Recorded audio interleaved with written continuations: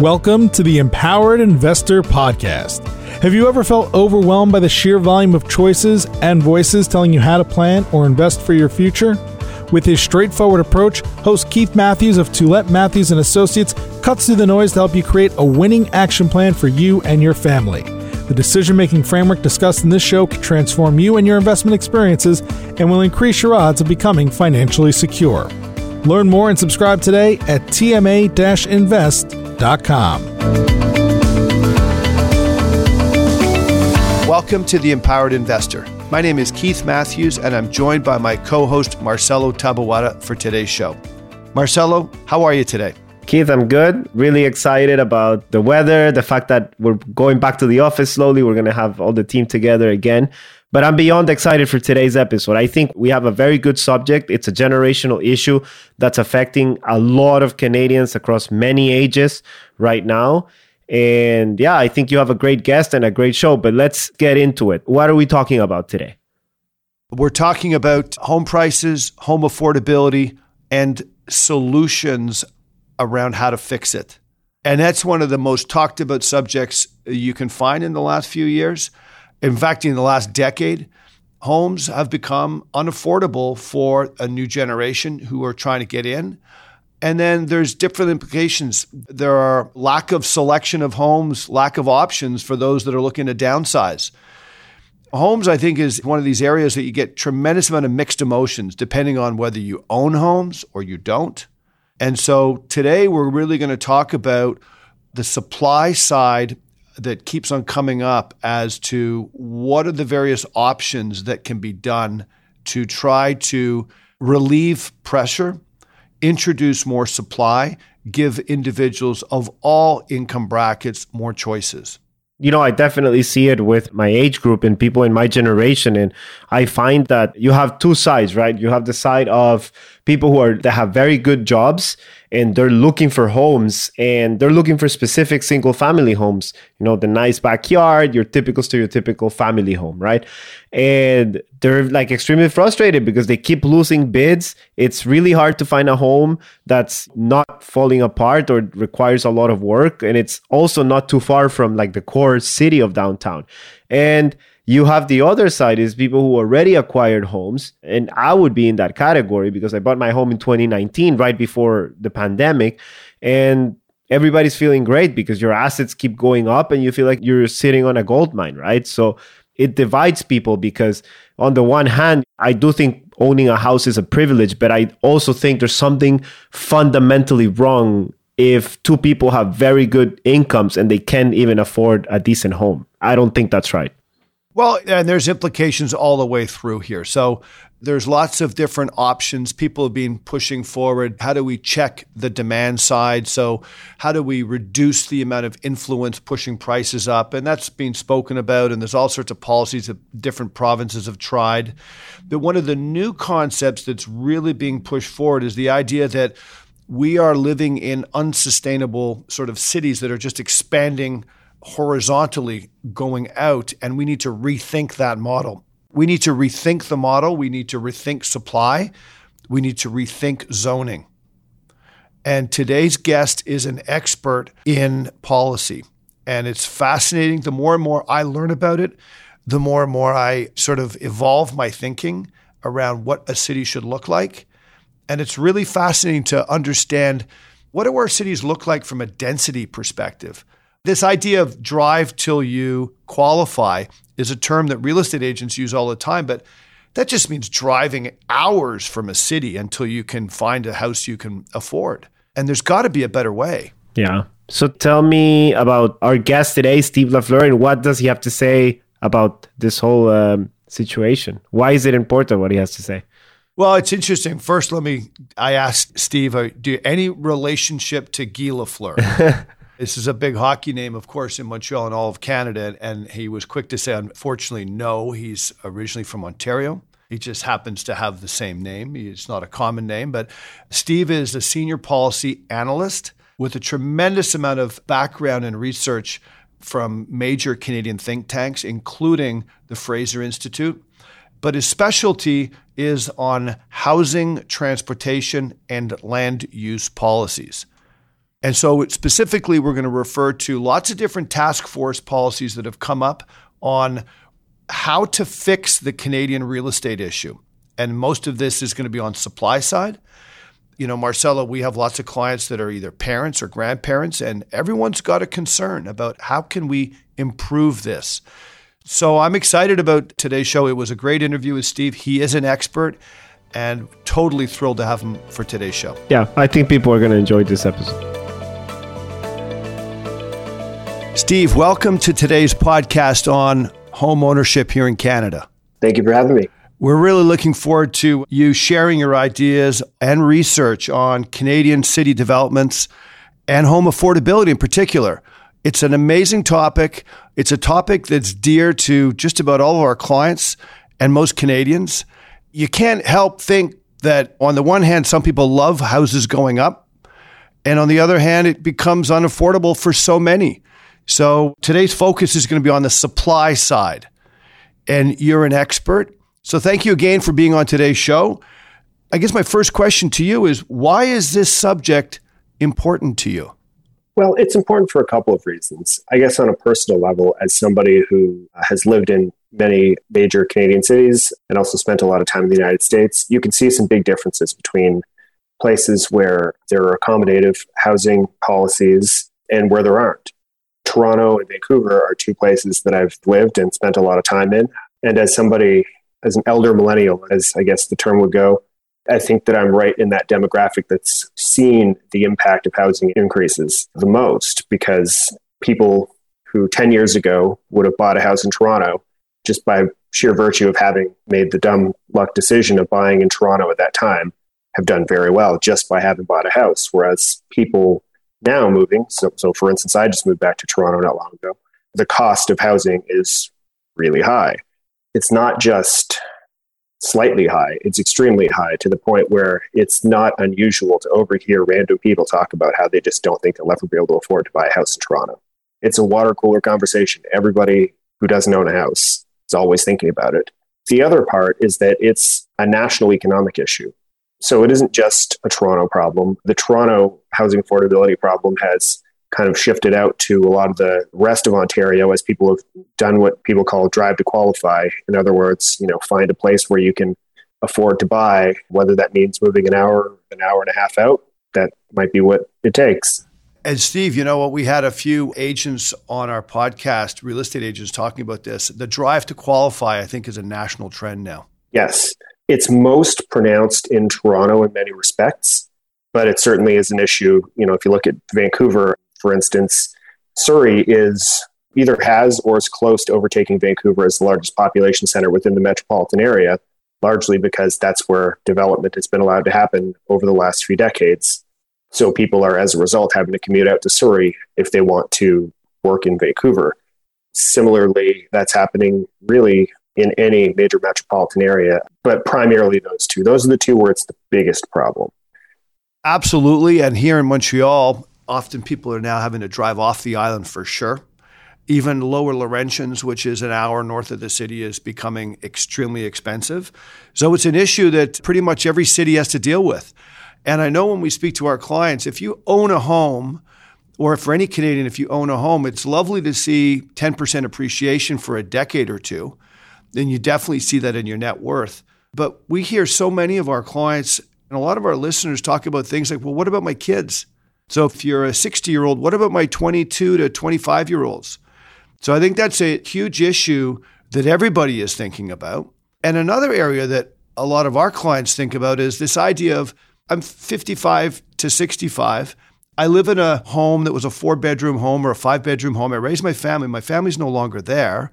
So what do I do? Where do I go? And so the supply issue pops up again, and people are saying, well, there's actually nowhere to go. I don't feel like there's great options. So we're stuck in this cycle where those that are trying to buy into the home ownership environment can't. Those that are wishing to actually downsize can't. And what I find fascinating about the supply question that you've researched and we're going to speak about today is, to me, it's a great solution, and we need to think about this more. Yeah. So in the context of Toronto, for instance, a lot of the kind of like 1970s, 1980s era neighborhoods are shrinking. and even some of the older ones, really any kind of core inner ring suburbs as well, are shrinking because you've had families that have lived there for a very long time. And then as they've aged, they've stayed in place and their kids have moved on. So instead of having 4 people in a house, you have 2 people in a house. And as you pointed out, if we're not building the types of housing that they'd be willing to downsize into, then they're just not going to, or if they can't afford to, or whatever the issue may be. So that's one of the challenges of having a very tight housing market. And you see it in places. It's not just a Toronto issue, that is certainly true, but it is most pronounced in Toronto and Vancouver, where having sub 1% rental vacancy rates, for instance, is kind of how things go. It's worse in Vancouver, actually. When I moved there about 6 or 7 years ago, in 2005, I should say, it was a part-time job trying to find a sublet, to the point where I just gave up on it and I was doing short-term accommodations because there was really no other choice without spending all my weekends looking at places with 14 other people at the same showing. So when you have a really tight market like we do, it really makes moving of any type really difficult. And that isn't just bad for renters. That isn't just bad for young people looking to get on the property ladder. That's bad for anybody who might conceivably move. Absolutely, 100%. Let's take a moment and sort of look at some statistics here and set the stage for our listeners on 2 areas: price of homes in Canada versus the United States. I think what's needed is reflection. So a lot of Canadians may or may not know exactly what the price of homes are relative to other countries. So I think that we should raise that right now. And also density. This idea of how dense are our cities. That was a real eye-opener when I looked at some of the reports that either you've written or spoken about. So let's start with home affordability. My understanding is the average home in the United States is somewhere in the vicinity of $450,000 US. And what would be the average price of a home in Canada? So the most recent statistic I've seen quoted was actually over $800,000 for Canada, according to the Canadian Real Estate Association. It's a considerable difference even when you factor in the exchange rate. Not just that. I mean, if you pull the economic side out, U.S. incomes have always been slightly higher than Canadian incomes. The income tax rates are slightly lower. And then finally, the U.S. has a higher level of productivity. So if you're a young person and you're sitting here trying to figure out what's a more affordable way to own homes relative to my income level, or any person, whether that's a middle-aged individual, we are starting to look extremely expensive. Yeah, certainly. Incomes vary dramatically by metropolitan area within Canada as well. One of the things that I kind of joke about is that Vancouver is essentially Toronto housing prices with Winnipeg incomes. So there's big discrepancies in terms of affordability, so that the often cited Demographia report has Vancouver always near the top. And it's both sides of the ledger. It's not just that houses are expensive, it's that incomes are low. And so when you compare Toronto to San Francisco, for instance, one of the big differences is that San Francisco's got higher average incomes. So it's really important to consider that context. But it's not just a one metropolitan area thing. It is across the board within Canada. It's a problem. Yeah, absolutely. So Steve, let's talk a little bit about density levels in our Canadian cities, because it's so telling in terms of how jam-packed or not our cities are. So can you share some information about density levels of Canadian cities with our listeners? Absolutely. I think that people tend to assume that places like Toronto are extremely dense. You know, it's a big city. We've all seen pictures of high-rise apartment buildings clustered together, so it looks like a lot. And people in Toronto, if you ask, will tell you, we're in a giant condo boom. There's a condo on every corner, which, isn't really true, but it's the perception that because they're so visible. But in reality, none of our cities are actually really that dense. In fact, Toronto is not even the densest. Vancouver and Montreal are both slightly denser. But we're not talking about extreme density. San Francisco, for instance, is a city that if you stand in one of the major towers downtown and look around, you'll see seas of detached houses. And yet, it's actually quite a bit denser than any Canadian city. It's got about over 7,000 inhabitants per kilometer squared versus about 5,500 for Vancouver and about 4,500 for Toronto. And San Francisco is basically the poster child for not allowing development.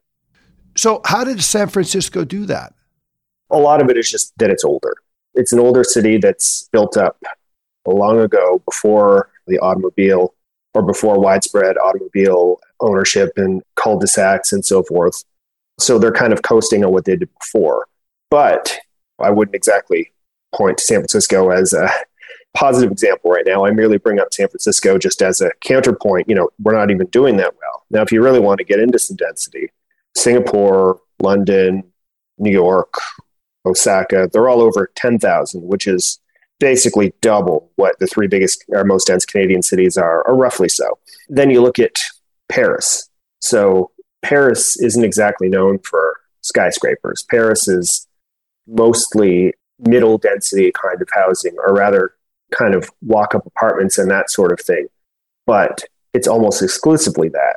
So as a result, they're able to build a lot of density, even though it doesn't look that dense.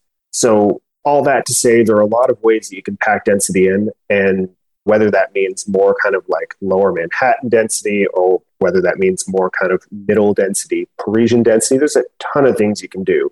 There's no real credible argument that Toronto, Montreal, or Vancouver are full. We've got plenty of room to build.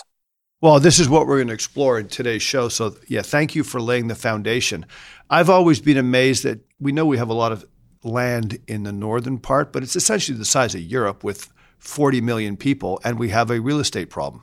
Like, it just makes no sense.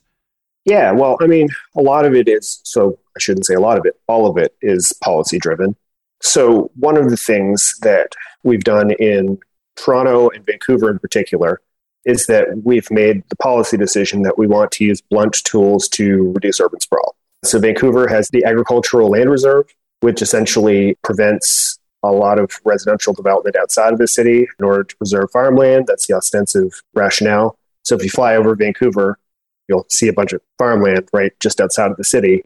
So essentially that stops a certain type of urban sprawl. Now, of course, people do go further out because there's nothing stopping people from driving even further and commuting into the city, which is a different problem. But that is one of the constraints. And Toronto has the same thing with the Greenbelt. Some of it is about protecting ecologically sensitive areas. Some of it is just about preventing urban sprawl. There's an argument that that's just pushing people further out, but that is one of the constraints. So we've got these big parts of these metropolitan areas where you just can't really build very much. The other side of that is, okay, so we're not growing out as much as we could, but we're also not growing up as much as we could. And that's really because of this kind of rigid zoning system that we've got that's a hangover from earlier times. And it's a challenge that most North American cities have, because essentially we've all kind of landed on this model of urban development where the default is a single detached house. And that default, I guess, has been in place throughout the 60s, 70s, and 80s, all the way up to now. Yeah, so Toronto, you'll notice a big difference between the neighborhoods that were kind of mostly developed in pre-1960 and the ones that are developed kind of after then, when more rigid zoning laws came in. So for instance, where I live in East Toronto, there are a lot of single-family homes, but they're on smaller lots. A lot of them are attached. There's a lot of duplexes. There's a lot of row houses. There's a lot of small apartments. Whereas if you go out into some of the newer suburbs, what you tend to see is what we call tall and sprawl. So it's a couple of islands of towers, but surrounded by oceans of single detached houses without really anything in between the two. So as a result, a lot of these suburban neighborhoods are actually less dense, even though they've got towers, than some of the core area neighborhoods that don't really have a lot of towers, but that have a lot of what we call missing middle housing. All right, Steve. Well, then there's a big discussion around supply versus demand side in terms of trying to control house prices in Canada. Can you elaborate a little bit on what demand side means and changes around that? And then we're going to switch gears and really focus on the supply side. Yeah, certainly. So housing, like all markets, is essentially determined by the intersection of supply and demand. It's a commodity like any other commodity. More people want to buy it than there are available, price is going to go up. If all of a sudden there was a lot more housing relative to the number of people who wanted it, prices will go down. So that's kind of a basic fact that I think often gets glossed over, or people try to hand wave away with their pet theories about why that might not be the case. But essentially, that's the difference between a high growth metropolitan area like Toronto and a place like Cleveland. There are a lot of people who want to live here, which means a lot of demand. So we have to build more.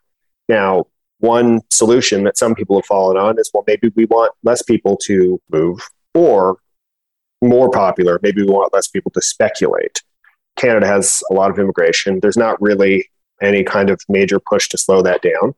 So whether one wants it to be the case or not, there are a lot of people who are going to move to Toronto, Montreal, Vancouver, etc. So what some people have proposed and what some governments have done to try to tinker around the margins is to do things like have taxes on speculation, on vacant housing, land property transfer taxes, and so forth. The trouble is we've tried a lot of this stuff. We can jack up the property transfer tax again if we want to, I guess, and we can increase, well, I guess we've done even more restrictions on foreign buyers now, but we can keep dialing it up in intensity, but it hasn't really worked thus far. So it's not really clear to me that it's going to work without doing something really jarring in terms of maybe migration restrictions or, maybe restrictions on foreign students, which is something that I've heard come up. So barring something like that, it doesn't look like these demand side policies are going to really do that much. Now, it's possible it'll help, but I worry that a lot of people focus on it as the primary solution. And I don't really think that it's plausible that we're going to take care of this primarily on the demand side. I think you've got a real point there, because it seems like for the last 15 years, every time the government wants to try to help make things better on the housing side, they always go to the demand side. They always try to bring in the restrictive measures, penalties, taxes. And you're right, it doesn't seem to be having a real major impact. Well, and part of it is that, not to be too cynical, but part of it is that, it's easy to scapegoat people who are current voters. It's easy to say that this is caused by people in mainland China, or that it's caused by BlackRock, or Blackstone rather, who are constantly kind of piñata for people worried about companies buying up detached houses.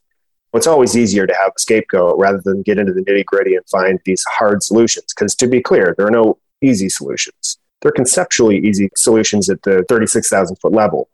But when it comes to actual implementation, they're not that easy. And they don't happen all at once.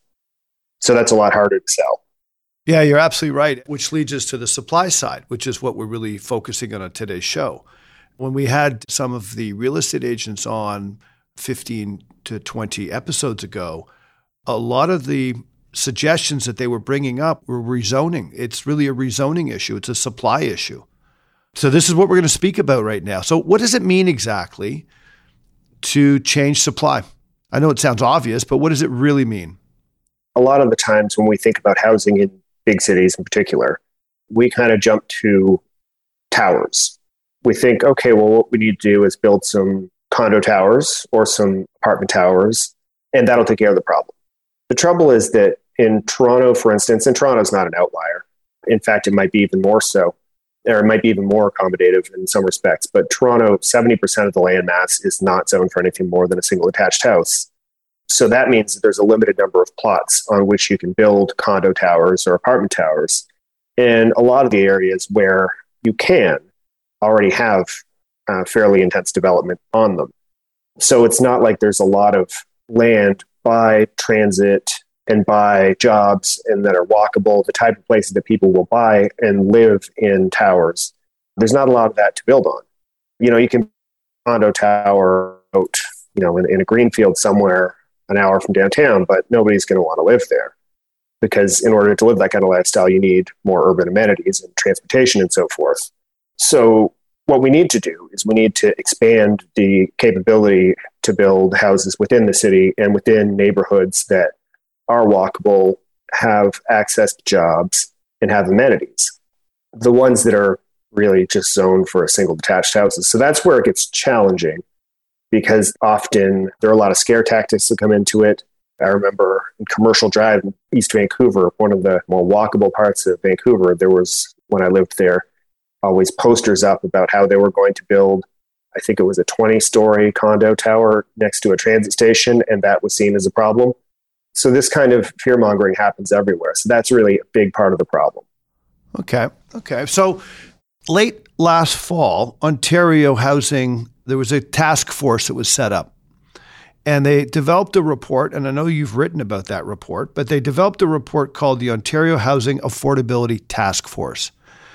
And I remember reading about that in the Globe and Mail, and I went over the report and I said, this sounds smart. It sounds reasonable. it sounds like it could be a great solution. And not only for Toronto, for all cities. I thought that the article I read really spoke about this being the model to go forward. Can you basically give us a bit of the background as to why this task force was put in and what they were supposed to try to do? Let's start with that. Yeah. So as the housing affordability issue has become worse in Toronto and has spread out to other parts of Ontario, partly as a result of the challenges in Toronto, as people have more driven to qualify, there's been a lot of political pressure to do something. The government in Ontario does at least have some recognition of the problem. You'll hear it in their rhetoric, and there certainly are some policies that they've been amenable to that would increase density and that have increased density. But it's a big problem. It's not just a snap of the fingers problem. So they convened an expert panel to try to give them an overview of what they could do in order to build more housing. The recommendations range between kind of good common sense things and harder but more beneficial things.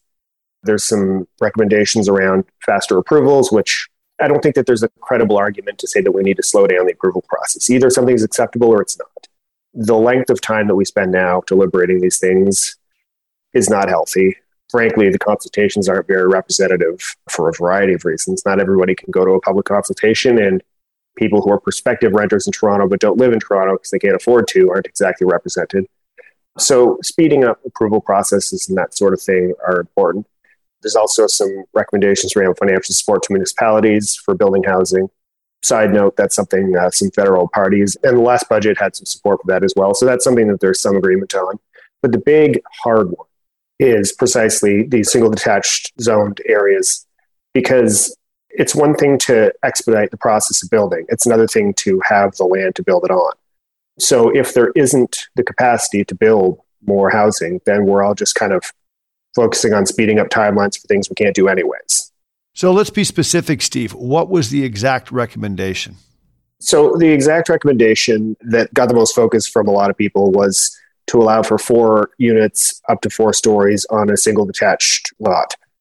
So in other words, you have a current lot and you'd be able to split it and build 4 units. So for instance, if you wanted to build like a duplex, or if you wanted to build 4 stories stacked on one piece of land, you could do that. That's the big one, I think, that really is the key to this. Because as we were talking about with Paris, there are a lot of ways to put density into a neighborhood, and there are only so many places to put towers. And frankly, towers are hard to sell politically.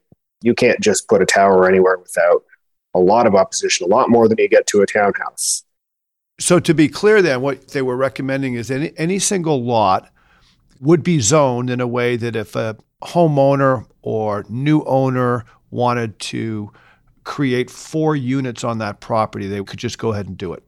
Yeah. And certainly not every property is really optimal for that, but it is what they would permit, yes. Yeah, and I guess there'd be homes that would be, as you say, optimal. So those would be homes that were either old bungalows that would be torn down, and instead of building a monster house, as they nicknamed the McMansions, or something that's really super large, you would have an option to build 4 units on that very same property. Yeah, and I think that's really what it's about. What we really need is to get away from the idea that we either have towers or we have detached houses. This is really a new idea. It's something kind of post-1960s era. We got this idea that everybody needs to own a single detached house in a suburb, in a cul-de-sac. But throughout history, that really hasn't been how we develop. And I think we've done just fine as a society with a lot of other different types of housing arrangements.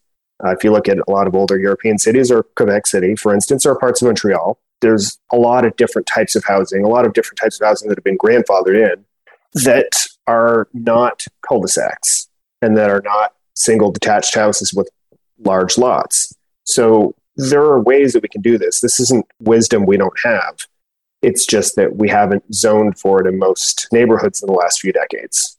Yeah, I would assume that also, we'll get to this, but the neighborhoods would not necessarily, their gut instinct isn't to say, oh, this sounds great, let's go ahead and do it. There would be a high level of fear and worry and concern. And that's part of what we're trying to do in today's discussion, is understand, that concern, but think through it a little bit, see what the benefits are, see what solutions can come. Yeah, I think that a big challenge is that you live in a place long enough, you have a certain expectation of what that place is like, what the neighbors are like, what the level of noise is, how much sun you get on your garden, etc. But you can't really freeze that in time. What's happening is, as I mentioned earlier, families that live in a lot of detached houses in major metropolitan areas have their kids moving out as they age, and they're staying in place, which means that the density of the neighborhood is declining, which means that in some cases there are amenities that just aren't used as much. For instance, if there aren't as many kids, there aren't as many people to go to a local school, or there aren't as many people to use a playground and so forth. So a lot of the amenities end up getting underused. But also another thing that's happened is they've become more exclusive in terms of purchase prices. It means that what's happened is, even though we haven't changed anything in terms of what the neighborhood looks like, we've changed how much it's worth and who can live there and who does live there. So in many cases, it might not be young families anymore. It might be empty nesters who have more house than they might even want, frankly, and people who can happen to afford it. But if the cost of a townhouse is $1.3 million in a neighborhood, a lot of people just can't afford that. So it really means that a lot of neighborhoods that are walkable to amenities and that are close to jobs become kind of exclusive, which is a problem for people who have to commute further and further to work. 100%. What kinds of properties under these proposed rules do you think would actually be changed? So if you take a city, take Toronto, I'm assuming Rosedale wouldn't be affected that much, or Hyde Park, but where does this effect come into play?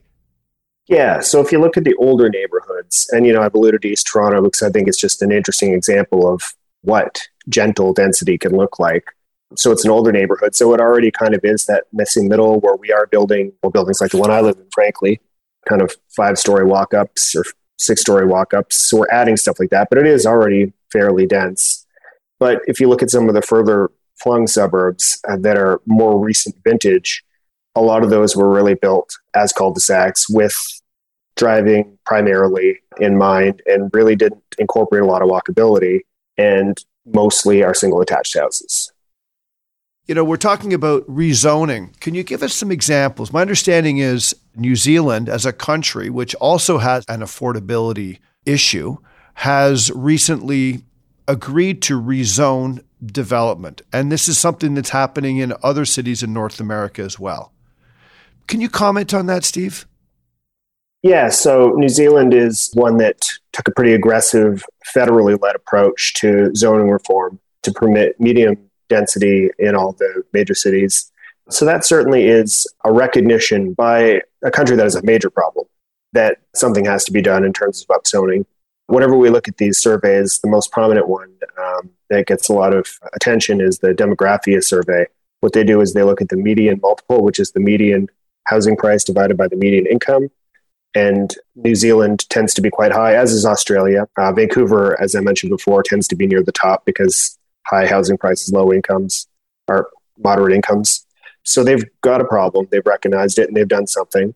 It's not necessarily entirely equivalent to Canada. I mean, every country's governments are a little bit different, but it certainly is a recognition that something had to be done. So we'll see how much fruit that bears. But a lot of cities in North America have done things as well. And there are all kinds of levers that can be pulled.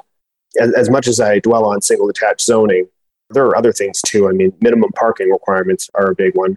For instance, if you want to build a smaller apartment block, even if it's zoned for that, if you need to build a certain number of parking units, that might wreck the economics because building parking on scarce land is really expensive. If you have to dig or build above ground stalls, that's not cheap. That all adds to the price. And especially, it's kind of perverse if you're building it for lower income people who don't even drive and essentially forcing them to pay for that extra $20, $30, $40, in some cases $100,000. It doesn't make any sense. So there are a lot of things like that in a lot of places like Buffalo and Edmonton. In some other cities, those ones come off the top of my head, have essentially eliminated them. Toronto, to their credit, has moved on that too recently. But in terms of single detached zoning, Minneapolis is one of the first. They essentially upzoned, I believe it was similar to what Toronto Housing Task Force here has recommended. I believe it was up to 4, might have even been 4-story walk-ups. I'll have to look into that. And Edmonton has also upzoned in 2019 so that anybody can build 2 units on a single detached lot. In fact, it's even more aggressive than that because they also allow for secondary suites and garden suites as well. So my understanding is you could actually end up in a situation where you could build 6 on what used to be 1, depending on the situation. There are cities that have done this. This isn't something that we're coming at with no roadmap. And I'm assuming when you say the secondary unit, that's sort of an ensuite, an in-law sort of home or unit. Is that what you're referring to? Yeah, that'd be like a basement suite, for instance. That's a big thing in Calgary as well. And some places allow it, some places don't. But yeah, so that's another way to add density, is simply just subdividing an existing house. In the end, what did Doug Ford do with this task force report? I don't believe he accepted, or not accepted. I don't believe he pushed it forward. Well, there were a lot of recommendations that were introduced. For instance, kind of red tape reduction stuff is always pretty popular and is kind of the lower hanging fruit. The core recommendation of 4 units per single detached lot, that has not come to fruition as of yet. Okay, that's really the biggie. I think so. So, for instance, if you take any detached neighborhood, all of a sudden you're theoretically quadrupling the number of houses that could exist. That's a big deal. To their credit, they have done some things about allowing more of the high-rise apartments and whatnot and condos through ministerial zoning orders. So they've kind of used the provincial government's hammer to ensure that certain developments have been built. So that's something. But I think, though, that you're not going to solve this all just by having towers. Yeah, no, agreed. There seems to be a lot of benefits besides affordability in terms of densification. So what are some of the other benefits that come with increasing densification, either villages within cities or just more dense cities in general? Yeah, I mean, there are a number of them. Some are kind of softer and more subjective, and some are a little bit more concrete. But for instance, if you take a neighborhood that already has quite a few amenities, access to public transportation, access to jobs, access to nature, and so forth, then all of a sudden you double it. You've got twice as many people who are able to take advantage of those amenities. And often that can be done at a low cost in terms of infrastructure because it's already there.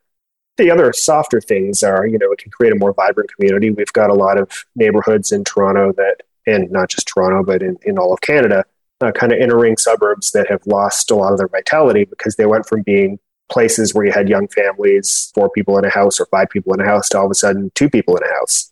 So you've got less people around, less people going to restaurants, to stores, and then all of a sudden it makes it harder to support those kind of local neighborhood amenities. So by having more people in these neighborhoods, all of a sudden the restaurant that operates or the convenience store is in a better position than they are if they're dealing with a halving of the population in the neighborhood over time. For sure. I'll tell you that like just a totally different type of anecdote, but I don't see a lot of ball hockey being played in the neighborhoods that I live in now. And there's not a lot of kids. There's a lot of aging boomers or young boomers. I would also assume that this entire densification is something that the environmental forces would support. I mean, you're just going to have less cars on the road. I would think that you'd be using more public transit. You'd be supporting more public transit. Yeah. One of the frustrating things is that any real concrete plan to tackle greenhouse gas emissions in Canada is going to have to come from allowing more people to live in the type of neighborhoods where you can have a lower carbon footprint, which makes it really frustrating when a lot of people in those neighborhoods block development because it might be inconvenient. That's fair. That's understandable, but it's also necessary.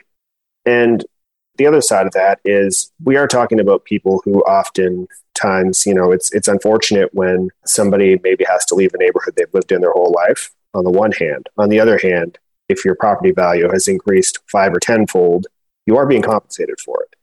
So it's not exactly like you're being kicked out with no compensation, which, by the way, happens to renters. So, let's be fair.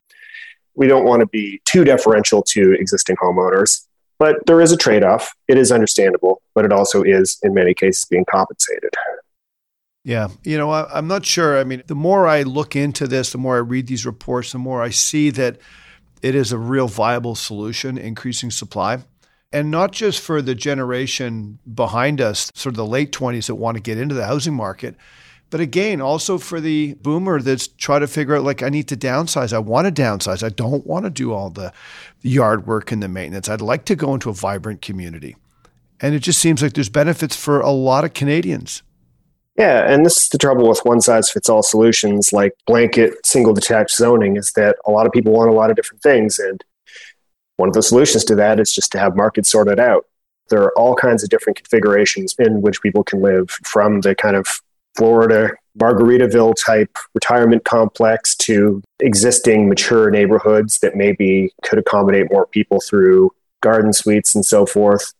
There isn't one way that people want to live. There's plenty of people out there. We've all got different preferences. And so I think that a more flexible zoning situation is beneficial to everybody, or most people at least. Yeah, I remember our brief discussion pre-recording. You spoke about a developer, a Canadian developer, who's developing properties in the United States, sort of retirement and really groovy spots for people to live in. He or she would wish that he could have that same opportunity in Canada, but the zoning just won't permit it. Yeah, and that's part of the challenge is that, we've got these developers. They know what they're doing. They know how to do this. If they're telling you that they can't do it here and they're demonstrating, this isn't just an empty threat. They are building these communities elsewhere. So that should tell you something. And of course, nobody's going to shed tears for the developer that can't build something. But the reality is those units that they're building are people's homes, or would be people's homes if they're allowed to be built. So yes, it's easy to say big bad developer taking away my neighborhood feel, but people have to live somewhere. I'm willing to admit that there are trade-offs in that. If all of a sudden you've got more traffic, that's an inconvenience. If all of a sudden somebody builds a 2-story building next to you and that means shade on your garden, that's an inconvenience. But everybody has to deal with inconveniences. And frankly, if we're going to meet a lot of our environmental goals, if we're going to ensure that we've got affordable housing, if we're going to ensure that we can accommodate people who want to come to our major cities and work and be productive, we're going to have to make some compromises. Yeah, you're absolutely right. What do you see are the main obstacles in terms of moving this entire supply rezoning idea forward? Is it politicians? Is it municipalities? Is it homeowners? What are the stakeholders that are holding it back? And what do you think needs to be done to move this forward? Existing homeowners get a lot of flack. I understand it. And certainly, in some cases, they can be an issue in terms of blocking things for reasons that might not be great. However, I don't think it's fair to put all the blame there. I think a lot of times it's just fear of the unknown. You think about it, if you were somebody who grew up in a post-1970s kind of bungalow in the suburbs, and that's what you know. And at that time, you think about it, in the 80s and even early 90s, cities were kind of grimy, declining places that nobody wanted to live in. Then all of a sudden, that psychological anchor you have is that this is the type of neighborhood we want to live in. We want to live in single attached neighborhoods because urban, denser neighborhoods are bad and scary and dangerous. Part of it is fear. And part of it is really unjustifiable fear because anytime we talk about upzoning, people think about towers. And my last place was a 50-story tower. I thought it was a good place to live, but not everybody wants that next to themselves. And I get that, which is one of the reasons why having these other solutions, like smaller scale walk-ups, like the one I live in now, which is 6 stories on a major street. Apparently it was a big battle, by the way, to build it. And it's on a major street. It flummoxes me to think about this. Having a battle to build a 6-story building on Queen Street East sounds insane, but it's what happened. But a lot of it is just fear.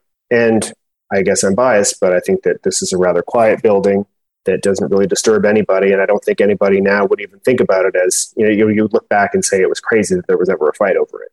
So I think it's just about fear. It's just not something that people are used to because not many people grew up in kind of missing middle neighborhoods. We call it missing middle because it's mostly missing. Well, it's funny. I tell my wife when we downsize, I tell her I'd like to move into the Plateau, Steve. So I don't know if you know where the Plateau is in Montreal. So, it's a hip spot. It's filled with sort of double-story, lots of duplexes and triplexes and balconies and vibrant markets just down the street and lots of restaurants. And I go, that sounds like fun. I just think that we could be building those like you're talking about. That's the missing middle, right? Yeah, absolutely. And that's one of the things that I find interesting. And this is just a divide in terms of, people's lived experiences, is that a lot of people don't realize that some of the most desirable and expensive neighborhoods in the country are places like Le Plateau, like East Toronto, like Leslieville or the Beaches. These are places with houses that don't look fancy, but that are actually pretty expensive. Why are they expensive? Well, because they're near amenities. They're still ground level oriented, so they're not towers where you need an elevator, but it's the type of thing we used to build, and we stopped building that, and now people are crowding into those places because they're some of the only places that have that kind of old neighborhood feel to them. Yeah, so how do we affect change? We're going to start getting to the sort of Steve's recommendations here. How do we affect change? How do we develop and nurture sort of reverse NIMBY? I've seen now as YIMBY, yes, in my backyard. How do we get that? I think we need a couple of things. One thing, I think we need to have that kind of 36,000 foot conversation and say, look, we all understand that there's a limit to the amount of carbon emissions we can emit. We all understand that there are a couple of major Canadian cities that really drive the economy, and people need to live somewhere, and people need to be able to get around in a practical way. So we need to make some changes. The second part of that is after we have that conversation, we need to talk about what it looks like and recognize that it doesn't have to be scary. It doesn't have to be 1980s era New York. There's plenty of vibrant, very dense neighborhoods in Toronto, but that's not going to be everything. There's also some lesser dense neighborhoods like Leslieville or Riverside, or in Montreal, Le Plateau, or in Vancouver, East Vancouver, that are vibrant and very desirable and replicable with the right zoning. And that's the next part, is that we need to ensure that we're zoning not just so that there are towers and sprawl, but the missing middle, so that if you are somebody who, for instance, like myself, I lived in a 50-story building. It was fine. It was in some ways very good. It wasn't right for me.